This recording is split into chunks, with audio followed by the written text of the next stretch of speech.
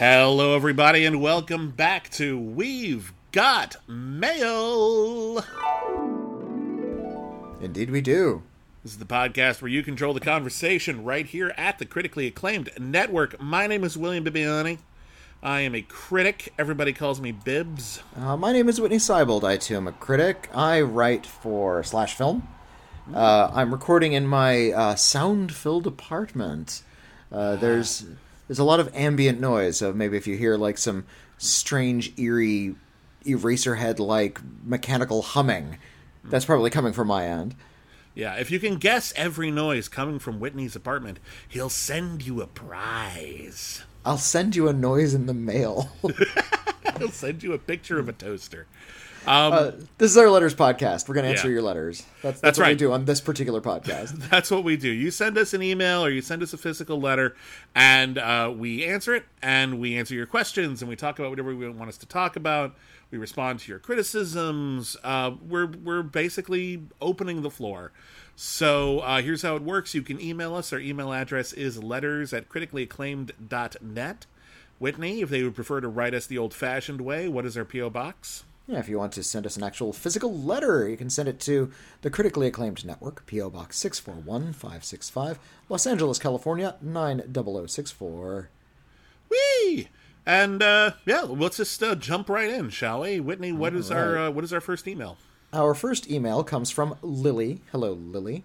Hi, Lily. It says, hey Bibs, and, oh gosh, it's difficult to pronounce, Rockmeister McCool. Every spelling of Rockmeister McCool is correct, so this is also correct. Yeah. Whitney is sometimes called Rockmeister McCool on this podcast, by the way. It is encouraged. If I'm in a bit of a jaunty mood, I suppose. It says, hey Bibs and Rockmeister McCool, after hours of scrolling through various streaming services, I've begun to realize that the term cult film is used so broadly that the word no longer has any meaning. HBO, for instance, considers The Wizard of Oz, literally the most watched movie of all time, a cult classic. God. Maybe if they replaced the soundtrack with Dark Side of the Moon, maybe that could be a cult cult classic. film. That's a cult film, yeah. That being said, what are some of your movies that you guys would actually consider cult classics? As in, you learned of their existence from a particular subculture.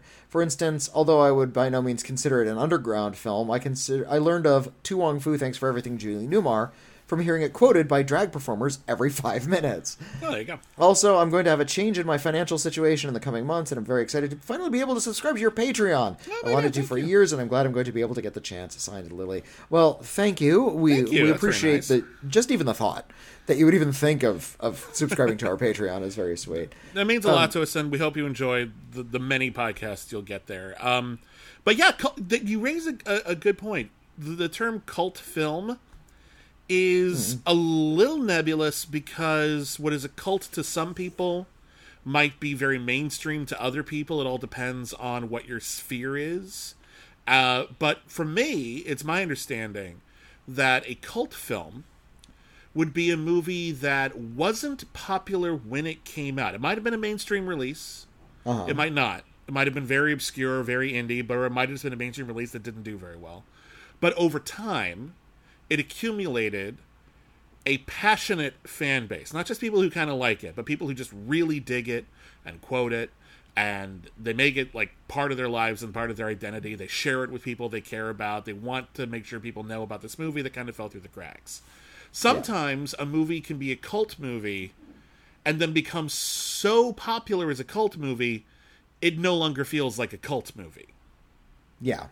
It can actually just become mainstream. And this has happened before. I'm trying to think of a good example. Yeah, well, like the mainstreaming of like Rocky Horror, for instance, the ultimate cult movie. If you go see it live and you're surrounded by like the rowdy live performances and you see the movie on the screen, that's still a cult experience. You watch it at home, everybody's seen it now. It's hardly edgy anymore. I feel like William, your definition of a cult film might be a little too broad. I seem to think that cult movies do at least indicate a certain kind of subject matter. Okay. And this is coming entirely from what I learned from video stores, because I'm that old. Video stores back in the day, they'd have their films typically arranged by genre. And they were very broad, comedy genres. Drama was the one that always got me. It's like, isn't every story a drama? But yeah. Anything that wasn't meant to be funny or full of action was sort of sandwiched into the genre. And if then you're supposed to just take it seriously, boom, drama. Yeah. But then you run into something like, where does James L. Brooks' broadcast news fall? Is that a comedy film or is that a drama film? It's kind of both, yeah. Yeah. And we've talked about this a lot. Movies don't exist in just one genre. That's really rare. Yeah. That you would find a movie that feels like it's only one genre. But when you're stocking a video store, you can only choose one section, you see.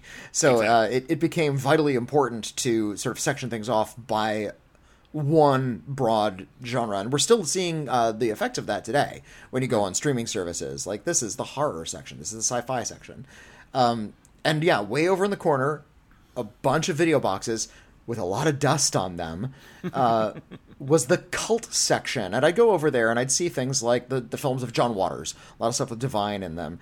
I'm thinking particularly of 2020 Video in Santa Monica, California, which was my go-to video store when I was a kid. That's where I first learned about stuff like Eraserhead or the Mondo movies. They typically have, I guess for lack of a better term, some kind of extreme subject matter. Something that is not broadly appealing. Something that actually has a very particular niche appeal, hence the term cult. You have to sort of be in the know. You have to be in on the joke in order to appreciate a movie like that. You have to be part of the cult. So while the term cult could apply to anything, I think it applies to something very particular. I will say this about the difference between my definition and yours. Is that my definition may potentially apply more broadly. I think what you're talking about tends to fall into it more often, because if a movie has mainstream appeal, if it is just sort of entertaining in a mainstream way, it's probably going to be generically successful anyway. Not necessarily. Success is not guaranteed on anything. No, I'm not talking about that. But what I'm talking about, that it's not necessarily... Okay, let me put it this way. It's probably less likely to gain a passionate fan base. I don't think we're ever likely to see, for example, a passionate fan base that's going to emerge from something like... I don't know. I'm trying to think of like some American Assassin with like Michael Keaton and Taylor Kitsch. I don't think that's ever going to have a passionate fan base. I think it's just going to be somewhere where like people who read the book like, it's okay. But like, but in order to get a passionate fan base, it's probably got to have something to be passionate about, which means it is outside the norm. Or maybe it is a term I dislike, but I think we all know what I mean. So bad it's good. There's levels of naivete or lack of confidence that are somehow charming. But if you're taking it by those standards, then something that is just broadly appealing and massively successful has like a niche appeal. What about something like Star Wars? Everybody's seen it. Everybody loves it. It's broadly appealing. My definition, and it has a passionate following. My definition was specifically that it was a film that was not initially successful. Because if it's initially successful, then it's just popular. Yeah. Star Wars is not a cult film. It has a cult-like following, but it's not a cult film because it is generally very popular and was from the very beginning. It's not like it did okay and found its audience on home video. Right. All right? So I don't think Star Wars applies even in my definition. I think, my definition would apply to something like The Ice Pirates, which is Star Wars-like. It definitely has Star Wars type appeal. It's got spaceships and action, but it also has a very strange sense of humor, a very strange kind of sexuality to it. The costume design is bizarre. The humor is bizarre. It's a wonderful watch, by the way. It's super weird. And if you love the Guardians of the Galaxy movies and you've never seen The Ice Pirates, that would be an example of a cult film I would bring up as one of my favorite cult movies, just because it's very strange. But even though it is very fun and people who like it really like it, it's not a mainstream cult film yet. It's still not one of the ones everyone talks about. So you still feel kind of like you're part of a secret club. Also, mainstream cult film is an oxymoron. Exactly. That's and mainstream for a cult movie. Like, everyone has probably heard about the cult success of something like The Room or Troll 2. That's as mainstream as a cult can get, because if you know of it, you didn't really go digging. Yeah, that's sort of that's the arc of a lot of these movies, especially a lot of cult movies kind of have something of a life cycle.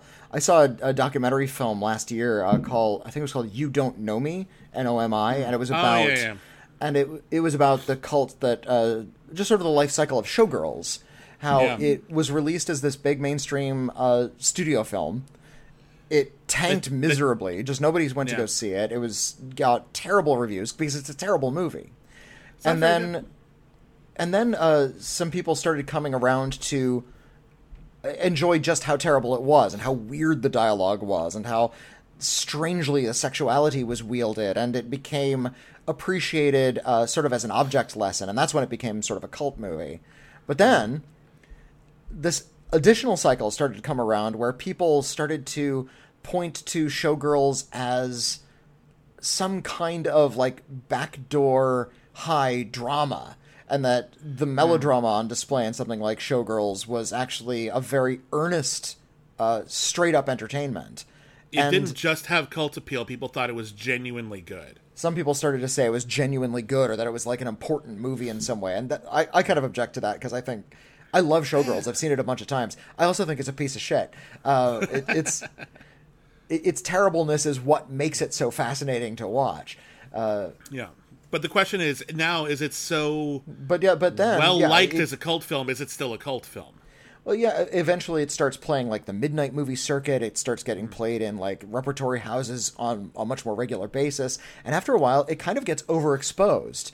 And its appeal as a cult object falls away. And right now, I don't think you could program Showgirls, add a midnight movie, and still have people show up. I think it's done.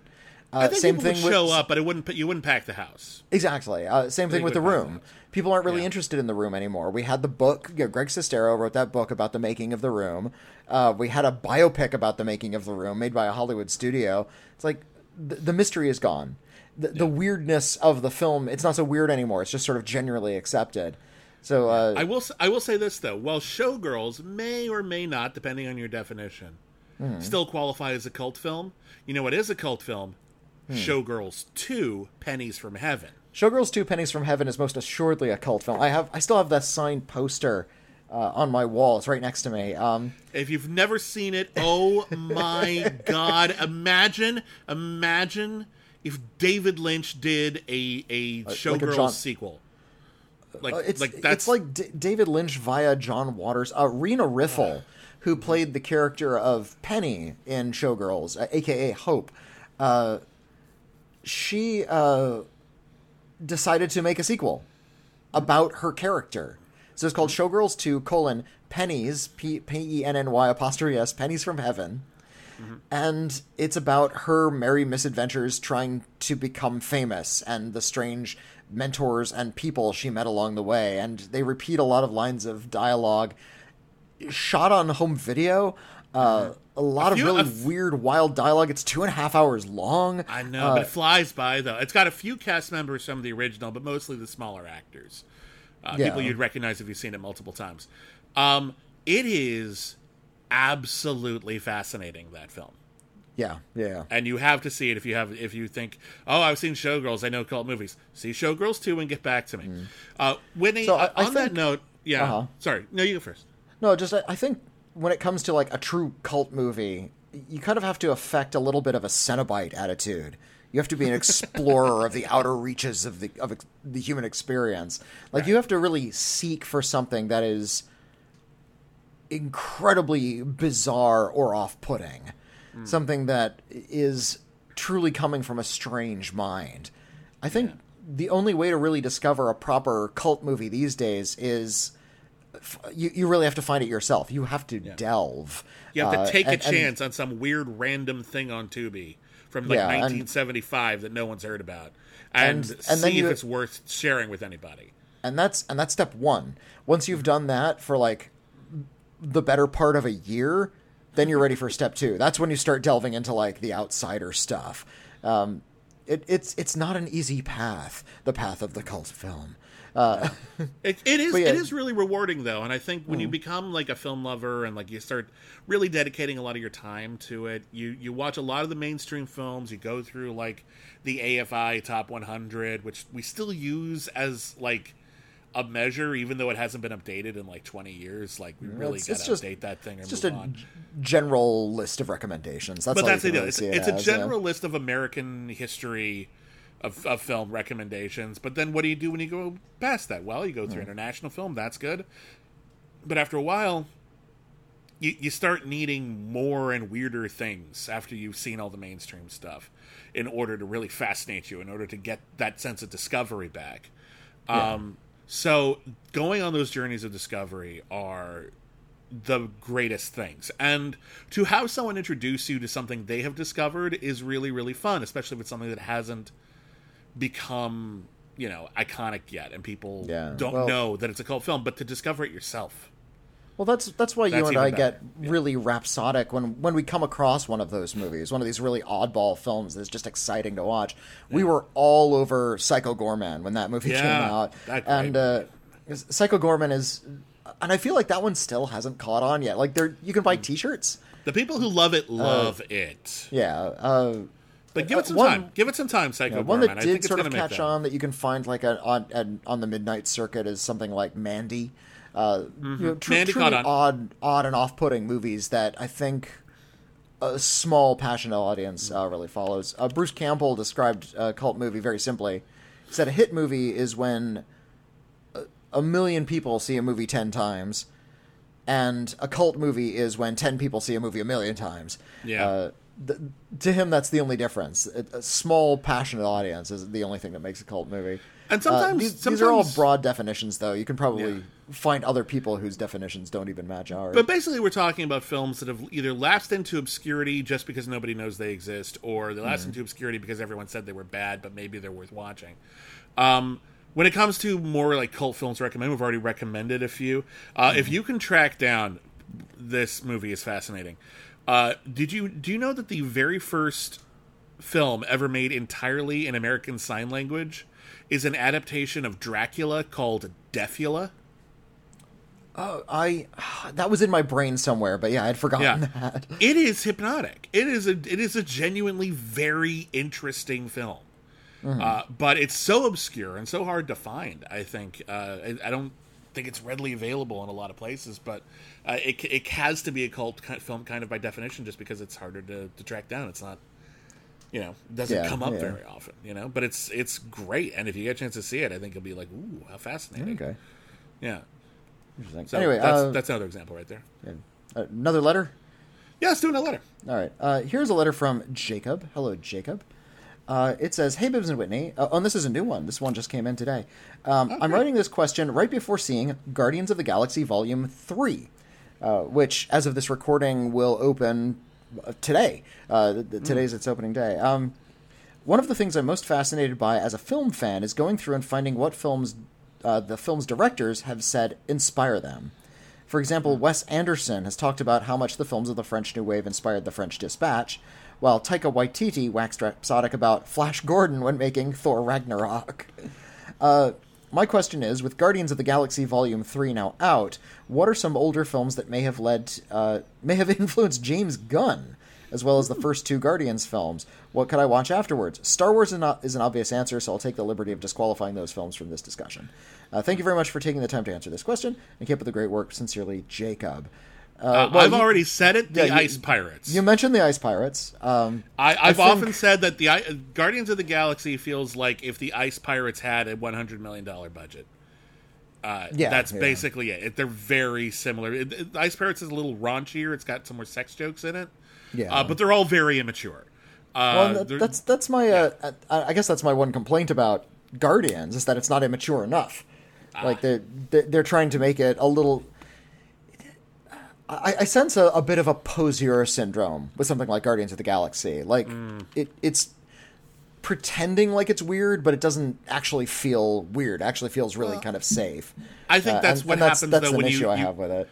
I think that's all what you're trying to do, though, is when you were making a film like Guardians of the Galaxy, which at the time, the original Guardians of the Galaxy, was probably the biggest risk Marvel had made since they made the original Iron Man, which is, Iron Man was a relatively obscure character in the mainstream.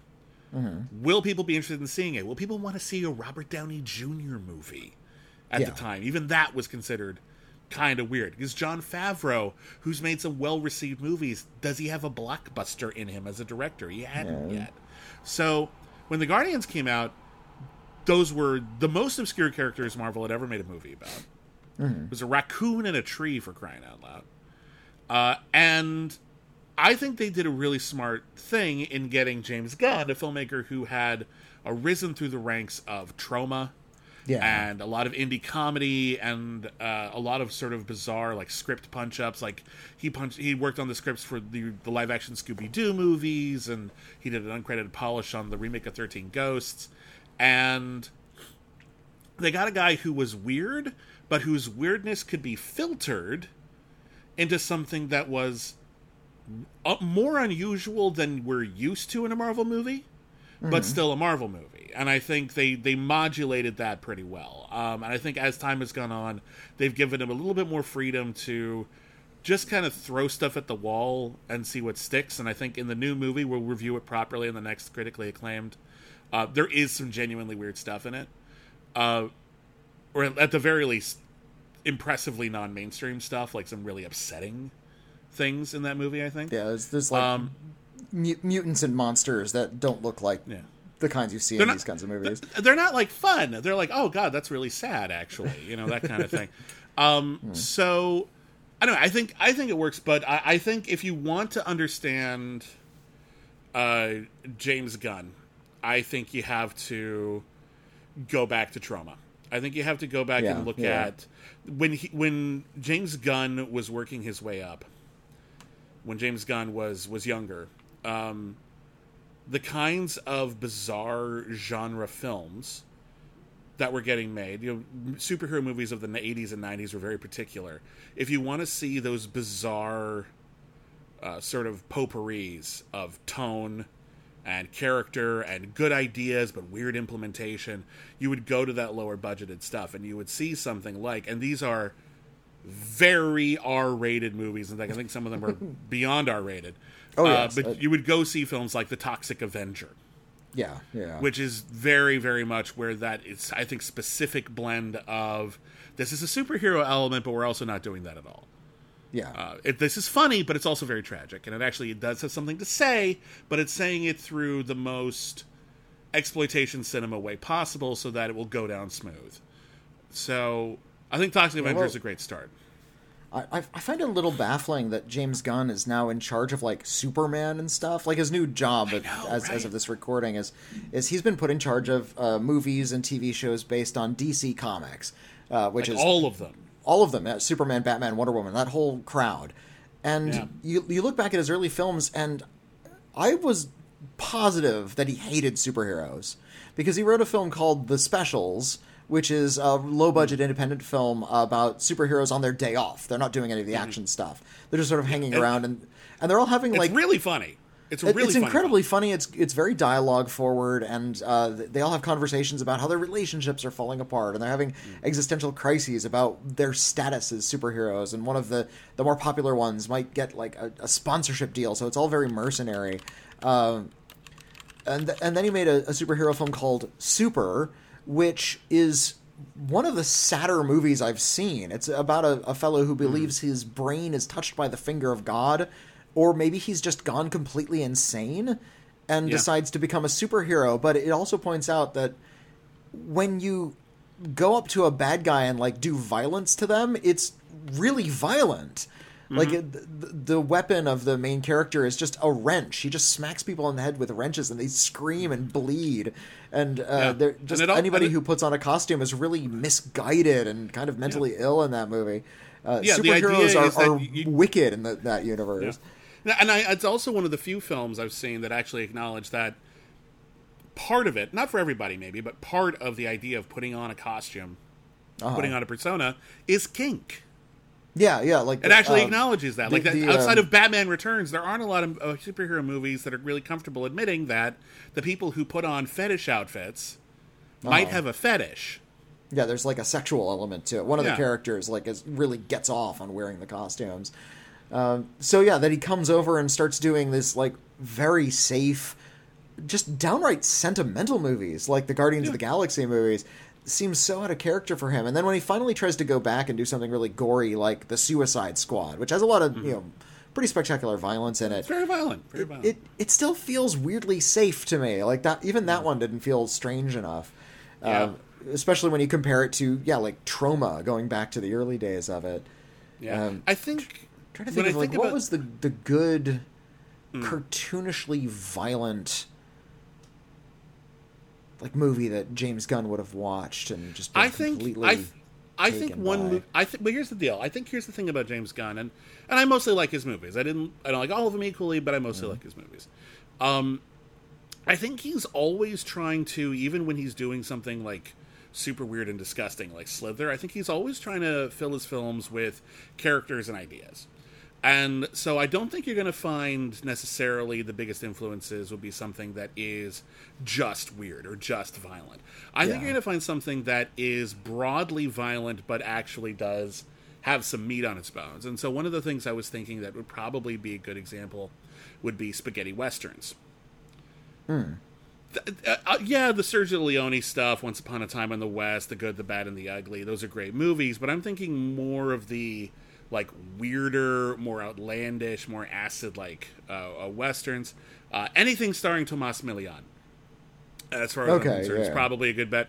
Have you ever seen the movie Django Unchained? Was based off of a long series of westerns about a vigilante type hero named Django, made by a whole bunch of different filmmakers, played by a whole bunch of different people, took on a whole bunch of different personae. The original Django, probably the best, but my favorite is Django Kill, If You Live, Shoot, which is just a super surreal kind of a Western horror action comedy hybrid. I love that movie a lot. I would really love Run Man Run, which stars Tomas Milian as a low-level thief, just a street thief who stumbles across a big conspiracy to steal a bunch of gold, only he knows where the gold is, and so he's running across the country, and every single person he meets decides to chase after him, and it becomes kind of like it's a mad world, but with cowboys. And it's not really funny, it's just, this poor guy. He's so screwed everywhere he goes. His own girlfriend is chasing after him, just because she knows that if he gets his hand on a lot of money, he's just going to ruin it. So she's got to get to it first. It's hilarious, cute. But so yeah, I think a lot of those better spaghetti westerns might be a good example. If you like James Gunn and want to go back to where it began, that would be a good example. We haven't reviewed Guardians of the Galaxy Volume 3. We will on our next episode. Otherwise, we'd get more into detail about what goes on in that movie. Yeah, and there are a few examples specifically for that film, but I think to say it now before it came out would be a little rude. Yeah. A little weird. Our next letter comes from Lexa. Hello, Lexa. We hear from Lexa from time to time. Hello, Lexa. Hello, guys. I've returned with another one of these. The best things that start with the letter H. That's right. Same rules as always. They can be of any genre of media. The only connection is that they have to start with the letter H and not appear on your main list. We have a podcast called, for anybody listening for the first time, we have a podcast called The Iron List, where we poll listeners and then do a top 10 list based on options that we give them. Sometimes films in a certain genre, a certain year. And we've been working our way through the alphabet. We just did the letter H. And those are just movies that happen to begin with the same letter, so it's a very eclectic bunch. But every time we do that, Lexa writes in with their list of not just movies, but just any art that starts with that letter. Yeah, and it's always really fun, and they always immediately remove anything that's on our list. So I love finding out what they're going to pick on it, because they have interesting tastes. So what do we got? Yeah. Let's see. So here are my favorite things starting with the letter H. Number 10. Higurashi When They Cry, from 2002 to 2014 by 07th Expansion. I don't even know what this is. This is a foundational visual novel. And perfected the art of crafting the horror experience at the time nascent format. At the time when the format was nascent, and in so doing made an experience so definitive that a number of tropes with the visual novel format are named after things from this game. I don't know what visual novel refers to. Is that a video game? No, it's a form of Japanese media. Okay. It's How would you describe a visual novel? It's like a video game, but it's more about an interactive story. Okay, so yeah, so it's constructed like a video game, but there's like less game in it. It's not like a bunch of fighting. Basically, it's you read what characters say, you respond to those characters. It's more like an interactive novel. Okay. Yeah. Number 9, Happy Death Day to You. Directed by from 2019, directed by Christopher Landon. Personally, I prefer the swings that the sequel takes while having some dark but absolutely hysterical sequences. Love this film, highly recommend it. Yeah, Happy Death Day to You takes the premise of the first one and turns it into this weird, like, into a science fiction thriller. It becomes really like heady, almost in a Twilight Zone sort of a way. Yeah, it's basically like, what if Groundhog Day had a sequel that explained why Groundhog Day was happening, but instead of being terrible, which you imagine it would be, it's great, and it has ideas all of its own, and somehow this character who went on like a huge personal journey in the first film, and you think they're all kind of set for life, no, there's so much more to learn, and we've actually come up with a new excuse to put them in that time loop, and that movie's great. I'm glad I'm glad the movie has an audience. I really am, because the first film was a hit, the second film wasn't, and I think we were all a little surprised. Yeah, that it didn't. Less popular than the first, sure, but like that much less popular than the first. That was weird. That was very weird. I really thought that was going to be a little bit more popular than it was. Mm-hmm. We still haven't got that third film they teased too. Damn it. No, and I don't think we ever will. I think we're done. Probably not. Here's number 8, Homefront: The Revolution from 2016 by Deep Silver Dambuster Studios. I can't rank this one too high because it's held together with duct tape and it barely works. But that being said, this is the only video game I've encountered that portrays the resistance movement scenario that gets the feel just right. Have you played Homefront? I've heard of Homefront, but no, I never played Homefront. Okay. I can't speak to that. I can't really comment on that one. Number 7, Half Bad, The Bastard Song and the Devil Himself from 2022 by Joe Barton. It's a show. This show, that sadly only lasted one season, has some of the most beautiful gore shots I have ever seen, while still having a very compelling cast of characters and a rock-solid urban fantasy story to it. Ooh, I want to see this. Yeah. Half Bad. Let me look this up. Hold on, you guys hear my typing here. Get to hear all my ambient noises today. Half Bad. The Bastard Song. Yeah, here we go. It was released in 2022. The Bastard Son and the Devil Himself. Oh, it's a Netflix show. You can just watch it. Yeah. And they just didn't bother to tell us about it, I guess. Well, just like everything on Netflix. Yeah, they can have the best thing in the world. They won't say anything about it. Yeah, it only lasted 8 episodes. That's too bad. Okay, well, that sounds you know what? Easy to get through if it's only 8 episodes. True. Number 6, High and Low the Movie from 2016, directed by Shigeaki Kubo.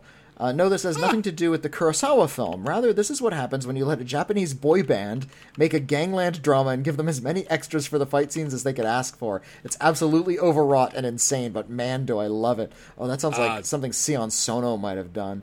That sounds awesome, and I want to see that. I want to see that one. High and Low the Movie. Number 5, Happiness is an Inside Job from 2022 by Royal and the Serpent. This is an insanely catchy yet abrasive rock EP about depression, dealing with it by day and working towards being better. Royal and the Serpent is one of the best out there when dealing with this exact subject matter. I'm not unfamiliar with Royal and the Serpent. I love these letters because I'm always learning about these new stuff. Mm-hmm. Number 4, Hell Dogs and the House of Bamboo from 2022, directed by Masato Harada. Some of this may be recency bias, but the Yakuza drama has some great pathos, and watching its very broken leads try to interact with the world in a way other than violence. Ended up in my top 5 films of last year. Wow. I don't know that one. Here's one I've heard of, also fell beneath my radar. Okay, what do we got? Number 3, Hannah from 2011, directed by Joe Wright. This is a film I've seen. This is one of my favorite films of all time. Between the nuts action directing and the budding queerness, this is laser targeted at all my buttons. Yeah, Hannah's pretty terrific. Joe Wright, I don't always like his movies, but they're always interesting to look at. There's something weird going on in each one of those things. I firmly believe that, like, if I were in charge of the James Bond franchise, Joe Wright is someone I would try to get to direct one. Because have him direct them all. That'd be great. Well, I do want to spread the wealth at some point, but why? I honestly, maybe he'll stink at it. Sometimes you think someone will be amazing, and they're true. not. But like Joe Wright, his films are like really hit or miss with me. And to be frank, I've never seen Hannah, but he's always got a lot of visual panache. He just really jumps into every piece of material that he's got and tries to produce the ultimate version of that thing. Yeah, and I think that's what you want for that kind of movie where you kind of just cycle through directors and just say, hey, just come in and have fun for a movie. Yeah, and I think Joe Wright would probably knock that out of the park. I haven't seen Hannah. It's weird because I actually really love action movies. I was thinking about this the other day and how I don't really talk about how much I love action movies, but I do. And that's a weird like hole in my action movie experience because I know a lot of people who love it. So I'm going to try to see that this year. I just keep forgetting to.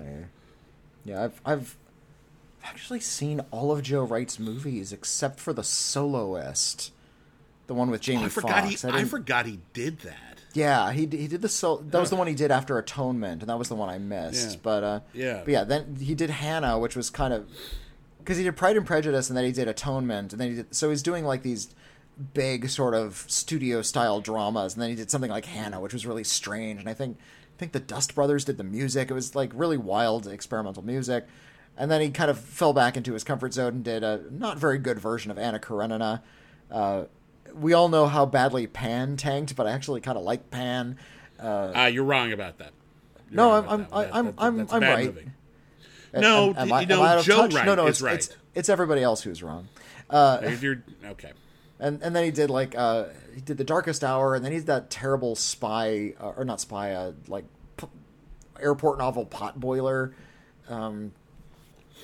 with Amy Adams. What was that one? Oh, called? it was the woman in the window, the girl in the window, something like that. Girl on the train. One of those. Yeah. That movie isn't overwrought enough. Like it needs to be a lot sleazier. It needs to be like that movie needs to like star Shelley Winters in 1969. Oh God, that would have been great. That would have been so much more on the ball. Like just yeah. Anyway, back to our list here. We've talked about Joe Wright enough. Yeah. And he did Cyrano, and I that's another one Cyrano's that everybody pretty good. Everybody hated, but I kind of like Cyrano. I know a lot of people who love that movie. I think Cyrano's okay. It's all right. Not amazing, but I like it. Number 2, House of X / The Power of X from 2019 by Jonathan Hickman. This pair of interconnected comic books, which are packaged together when not in single issues, and that's why I'm putting them together here, redefined the X-Men and brought about a new era in the comics in a way that both foundationally challenges the baseline premise of the series while still respecting the entire history of the group. It's a miracle that it works at all, let alone being the best comic book of the year. I fell away from X-Men comics. Do you know about House of X? I know about House of M. Yeah, no. I really have fallen way out of Marvel Comics. And every time I hear about what's happening with the X-Men in particular, my eyes start to glaze over because it's really freaking weird. The only thing I know for sure about the X-Men stuff going on in the comics right now, or at least relatively recently, that I genuinely hope makes it into the movies when they reboot them again for the Marvel Cinematic Universe. They have a new event called the Hellfire Gala, which is basically the Met Gala, but with X-Men. And all the X-Men and the villains, they wear, like, really wild and audacious, like, artsy versions of their costumes.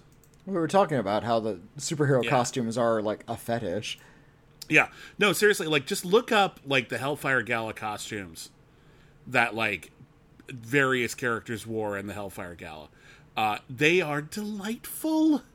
And they're so much fun, and it just makes you remember, like, hey, remember when the costumes could be wild and fun? Like, yeah, there's sometimes they were bad, but I don't know. I miss when they got really weird like this. So, like, I just love the idea. I love the idea that in a superhero universe, superhero costumes could be high fashion.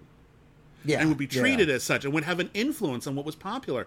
People would probably want to wear if not costumes, then clothes that probably evoke that, because that's what the cool people are wearing. That's what Captain America wears. That's what Spider-Man wears. I want to wear something that looks like that.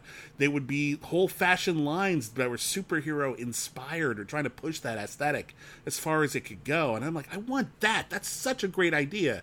Whoever came up with that, give them more money. And finally, the number 1 on this list is Hitman World of Assassination from 2016 to the present by IO Interactive. Hitman has always been an amazing series of brilliantly crafted sandboxes where the goal is to kill a specific person, and the World of Assassination trilogy, which has since been brought together into a single game called Hitman World of Assassination, that is taken to an honestly insane extreme without losing any of the fun that makes this series so beloved. There's nothing else quite like this game out there. Hope you guys enjoy this list. Sincerely, Lexa. This has been one of the more oblique lists you've sent us, Lexa. Is it oblique, or are we just in our 40s? Por que no los dos? It could be both of those things. No, yeah, it is oblique, and also we are old and out of touch. Well, I think we're film critics. That's where our attention lies. True. We've both kind of easy for things to fly under our radar if they're in different art. Not playing like forms. A lot of video games or delving into modern day comic books. I haven't read a comic book in a long time. Not because I'm loathed of the medium or anything. I just don't have a lot of time, and if I'm going to read, I'm going to be reading the books I want to read.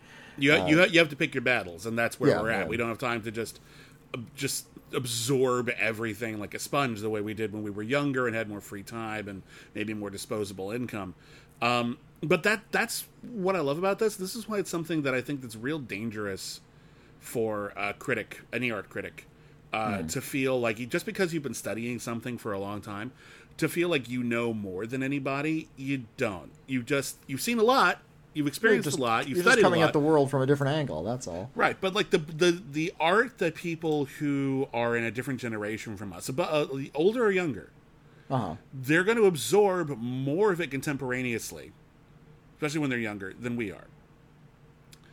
And we are going to not casually find this stuff. And if you're young and you're like, I don't know what that's like, it'll happen to you. You'll hit your 30s or your 40s, and all of a sudden you'll talk to someone who's a teenager in their early 20s, and they're into music, art, books, comics, whatever, holograms, whatever the hell. Whatever they're into, you're going to be like, I haven't heard of that. That sounds amazing, or that sounds like way too outre for me. And then you'll realize you just got generationed. You just got you got lapped by popular culture a little bit. Yeah, well, but the cool thing is you don't have to do the old person thing where you just don't explore it. You can also explore it. You can also make sure you actually do dip into things and try to stay. You'll never be entirely in step with whatever's popular, but you can. Yeah. I think it behooves us to not tune it out either and go, oh, that sounds new and frightening. I don't want to watch that anime. No, read that interactive novel. Do whatever. Well, keep an open mind, but it's also, and I wish I could find the study where it said that age 33 is sort of the average age when you let go, when you stop paying attention to popular music, when mainstream movies have less of an appeal than the films that or the music that you've already kind of decided you're into, and you start going back at that point and delving into music history. So that's actually an exciting time as well. Are you up on all the new stuff? No, but you're learning a lot about where all that stuff came from. Now you're finally going back a little bit, and I think 33 starts to be a really exciting age. I don't disagree with that. I just think it can be exciting to see the new stuff too. It can be exciting to see the new stuff, but if you hear something and you don't like it, you don't have to force yourself. And if you're already going into the back catalog of Thelonious Monk because that's what's giving you your jollies, then by all means, do that instead. You can explore in both directions. Don't be closed-minded about popular culture, but I think it's also okay to say, I'm an old man. I don't need to collect the new Halsey record. I have nothing against Halsey. Halsey's wonderful. Okay. I don't own any Halsey records. To say. Okay. I think it also, and I've noticed this happening, a new trend will start up in music, and this is speaking as a man who was 44 years old. A new trend will start in music, and it will sound a little bit off to my ears that have now listened to several trends rise and fall. Mm-hmm. And I'll acknowledge it. I might not like it. I might like it. But I'll acknowledge it. And I'll keep on hearing that sound, and my opinion will remain the same. This is the sound. This is what everybody sounds like right now. Right now, a lot of the popular music is very moody, and it's very dreamy, and a lot of the vocals there's a lot of vocal fry. I was and I was singing to you. That kind of stuff. To me, that's what all popular music sounds like. It's going to take a couple of years and that trend to fall out of the public eye for an old guy like me to start to discern the difference. When it's not part of this gigantic mass monoculture where everything kind of has a similar sound, when the survivors start to float to the surface, essentially, and you can see what lived out, and then you can actually have a pretty good grasp as to what some of the better and worse artists were from like a decade prior. You're not up on the new stuff, but you actually do have an appreciation for the way popular culture has been evolving over time. That's how it's like. That's what it's like to be old. All right, let's move on. All right. Here is a letter from OK. We get letters from OK occasionally. Hi, OK. Dear Bibbs and Whitney Seibold, you are both smart. You're both still smart, beautiful, and entertaining. Listening to your podcasts all the time. Thank you. In your latest episode of Critically Acclaimed, you discussed different adaptations of The Hunchback of Notre Dame. You spoke of the only version I'm familiar with, the Disney animated film. The one big flaw that you didn't address, which I understand the focus was on the new adaptation, was the racism in the movie. And I'm talking about its depiction of Romani people. Yeah. Disney's Hunchback of Notre Dame is, of course, partly about prejudice, and portraying persecution of Romani isn't the problem. The problem is that the film keeps referring to them with the G slur. The slur, in case you don't know, comes from an old false belief that Romani hailed from Egypt. They are also exoticized, and in the case of Esmeralda, portrayed stereotypically as thieves. I don't see this coming up very often in American or any podcasts and films and shows I follow. In general, racism against Romani is missing from the conversation very often. For example, the other day on Tumblr, I saw pretty much no pushback against Marvel Studios whitewashing traditionally Romani characters of the Scarlet Witch and Quicksilver. Yep. I know the U.S. has less Romani people than Europe, where they are the group that face the most discrimination, according to my understanding. But still, with raising awareness of social issues, you'd think people would talk about this more. Anyway, have you noticed any talk of the matter in your film circles, or do you know any positive depictions of Romani people in media? In other words, in other news, I started a second movie club. There I show movies that are previously unknown to me. In first period, I've shown 2001: A Space Odyssey. And we'll show 3 colors, blue and Some Like It Hot. My first group is still going strong, and I'm still in the period where I've shown the 40-year-old virgin, Sammy Blood, Turning Red, and I'll be showing Nomad Lad and Hatching. With love and respect, OK. That's a good collection of films there at the end. Sounds it. So to answer your first off about The Hunchback of Notre Dame, and we didn't bring it up recently, I don't think either of us have watched that movie very recently. I saw it wasn't fresh in my head. Yeah, I saw it when it came out, but that was 20 years ago. So it's been a hot minute. I've seen it since, but only like once. And you are absolutely correct. It absolutely falls into a lot of very unfortunate racist tropes, or at the very least cliches. Although you could make an argument that that's 6 of one, half a dozen of the other. And it's one of the things that really does think about it. It's kind of also in the source material, but. Yeah, it's not great. And sadly, there's been a lot of movement, a lot of effort made to improve the dialogue we're all having about representation and positive representation, and trying to do away with so much of the racism on which, frankly, lazy hack or just racist storytellers have relied on in the past. My big fear about a lot of those like racist tropes that just continue to persist is based just as much on lazy screenwriting as it is just sort of cultural bias, where these biases will start, these stereotypes will begin, they'll work their way into literature, and screenwriters and storytellers will just sort of start to see a lot of these racist types as mere character types and adopt them as if they're just a natural part of the storytelling fabric without ever interrogating their racist origins. So a lot of these things persist in popular entertainment when a lot of mainstream audiences might not even know that they're supposed to be racist tropes. They're just sort of accepted as a character type. And I think that might have been something that happened with something like Hunchback. It's like, oh, this is how the Romani people look and behave, right? That's how they've always have in movies, so they just throw it up on the screen without even thinking about it.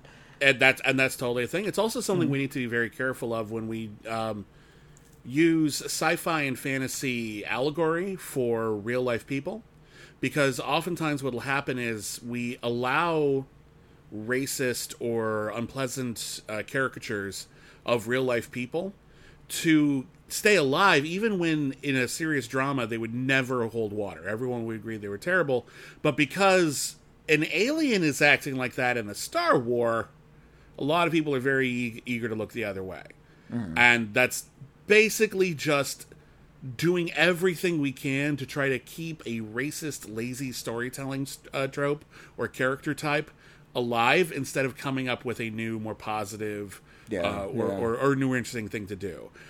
So I've seen actual attempts being made to portray Romani people more fairly.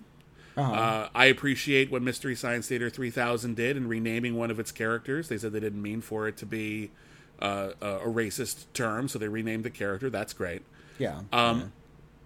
But I'll be perfectly frank, and I would love it if we could get some letters on this, especially from people who are Romani or have friends or family who are Romani. Do you know of any movies that treat Romani people fairly, that don't rely on some of the lazier tropes? We're not like, there's so many movies, everything, even classic movies like The Wolfman, where it tends to be just the Romani people, well, they're just cursing everybody. Everyone's got a curse. Stephen King's done stories about that got turned into movies. It's a cliche. It's not very flattering. It's obviously insulting. They even made fun of it in Mystery Men. The whole curse thing, because that's what happened to the spleen. Oh yeah. I forgot about that. Yeah, you're right. It's something that I don't think people really think of. Yeah, and I think they're just so used to they're so used to this casual racism that it took us way too long to interrogate it. Yeah, and that's embarrassing. It's really bad. And I'm old enough to sort of see a sort of a cycle at work, like a certain group or nationality will be depicted in film just completely horrendously, in like really racist or sexist or homophobic or transphobic ways, and those are like the hot comedic commodities at the time. So all of these really racist stereotypes will persist for about a decade.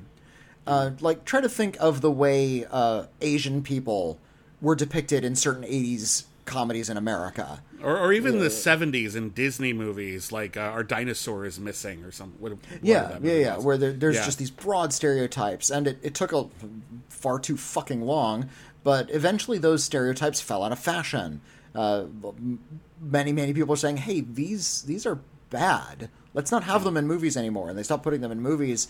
And it's just a hop, skip, and a jump for the screenwriters to just target another group. And this is what I'm talking about. You want to keep, because you don't want to come up with a whole new way to tell a story. You want to just say, okay, what other group of people can we, quote unquote, safely make fun of? Without and just be merciless to.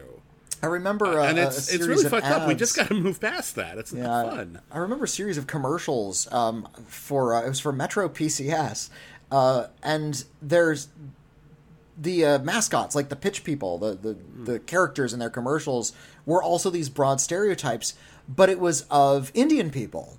So, and I remember seeing that kind of Indian stereotype in a lot of media for a long, long time.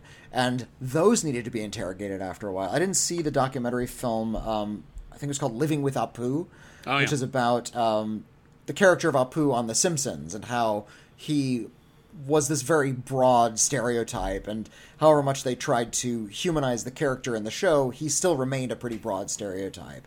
And and he's also played by Hank Azaria, who is not an Indian actor, so that was a bit of an issue.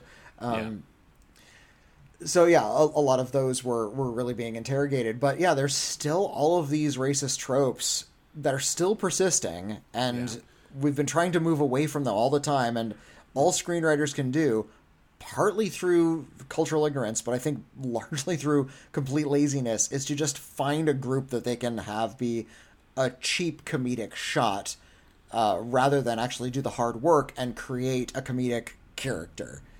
Yeah, it all comes. A lot of it just comes down to bad screenwriting.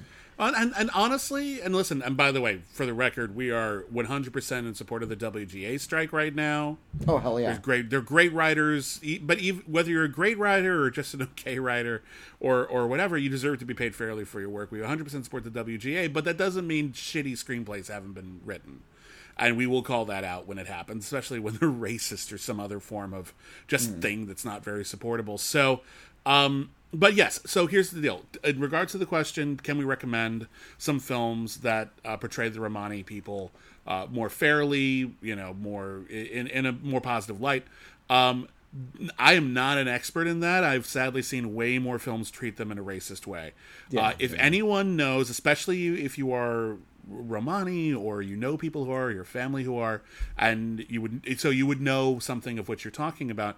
If you have any movies you can recommend that might be an antidote to this, unfortunate wave of racism that have been permeating through this depiction of an entire culture in the media for as long as I can remember.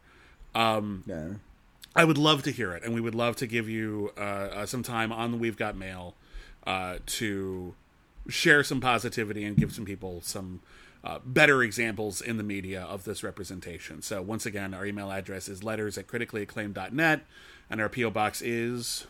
P.O. Box 641565, Los Angeles, California, 90064. Yeah. And I think we're going to cut it off there today. But thank you, everybody, for writing in. I guess that's it for us. It's about an hour. It's about an hour. We're good. Thank you for writing in. Thank you for joining us. Huge thank you to all of our patrons, without whom we would have no shows. Yeah. And, we just gave our email address and P.O. Box. We're on Twitter @CriticAcclaim. I'm @William Bibiani. I'm @Whitney Seibel. Whitney, anything you want to take us out on? Any last thoughts? I love you all, and you're all wonderful. Aw. Well, sincerely yours, Bibbs and Whitney.